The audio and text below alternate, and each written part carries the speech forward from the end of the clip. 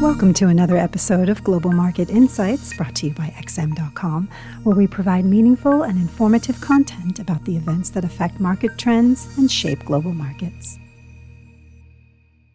You're listening to the Daily Market Comment podcast by Rafi Boyadjian for Friday, April 3rd. I'm Cristina Marujos, and thank you for joining us at XM.com. Oil prices saw their biggest daily jump on record on Thursday after President Trump tweeted that Russia and Saudi Arabia, the world's biggest oil producers after the United States, are about to slash output. But just as traders began questioning the likelihood of the Saudis and Russians reaching a truce so quickly, the Kremlin poured cold water on Trump's claim that the Russian president had spoken with Saudi Arabia's crown prince. Brent crude shot up by nearly 40% before retreating sharply to end the day 21% higher, while WTI closed up almost 25%. In his tweet, Trump had signaled at cuts of between 10 and 15 million barrels without specifying if this was per day, which would be a very substantial amount if it was. The move is an obvious attempt by the U.S. president to put pressure on the two sides to end their price war and stabilize the oil market in what is an unprecedented time for the world economy. Although Trump had initially welcomed the slump in oil prices on the thinking that lower gasoline prices would do wonders for his popularity,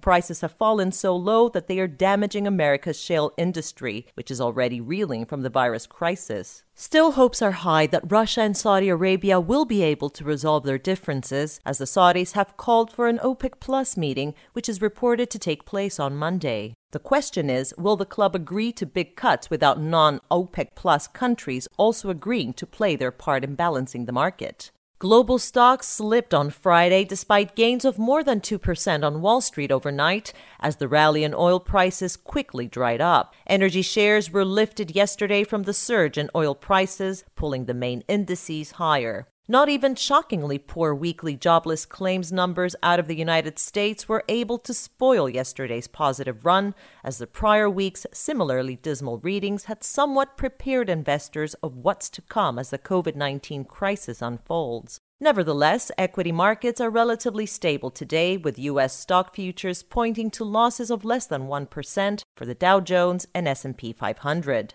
In the currency markets, there was no stopping the U.S. dollar amid ongoing demand for liquidity as the virus crisis is proving to be anything but temporary. The dollar index is up 0.4% and on track for weekly gains of 2.2%. The opposite was true for the euro, however, as a single currency breached the $1.08 level, extending its slide for the week to more than 3%. The euro has been dogged by concerns that EU leaders are not responding fast enough to the virus pandemic and have yet to take decisive action in terms of additional EU support for virus-stricken member states. A surprise downward revision in the Eurozone Services PMI for March further weighed on the currency. The pound and Aussie also lost ground versus their U.S. counterpart, while the Canadian dollar barely budged, showing only a muted response to the fluctuations in oil prices. All eyes later today will be on the non-farm payrolls report and the ISM non-manufacturing PMI out of the United States. The American economy likely shed jobs in March for the first time in a decade. But given that the survey is conducted in the first half of the month,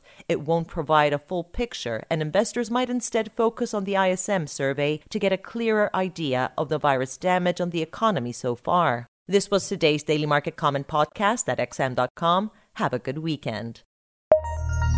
Thank you for listening to another episode of Global Market Insights, brought to you by XM.com. For more in-depth technical and fundamental analysis, be sure to visit www.xm.com/research.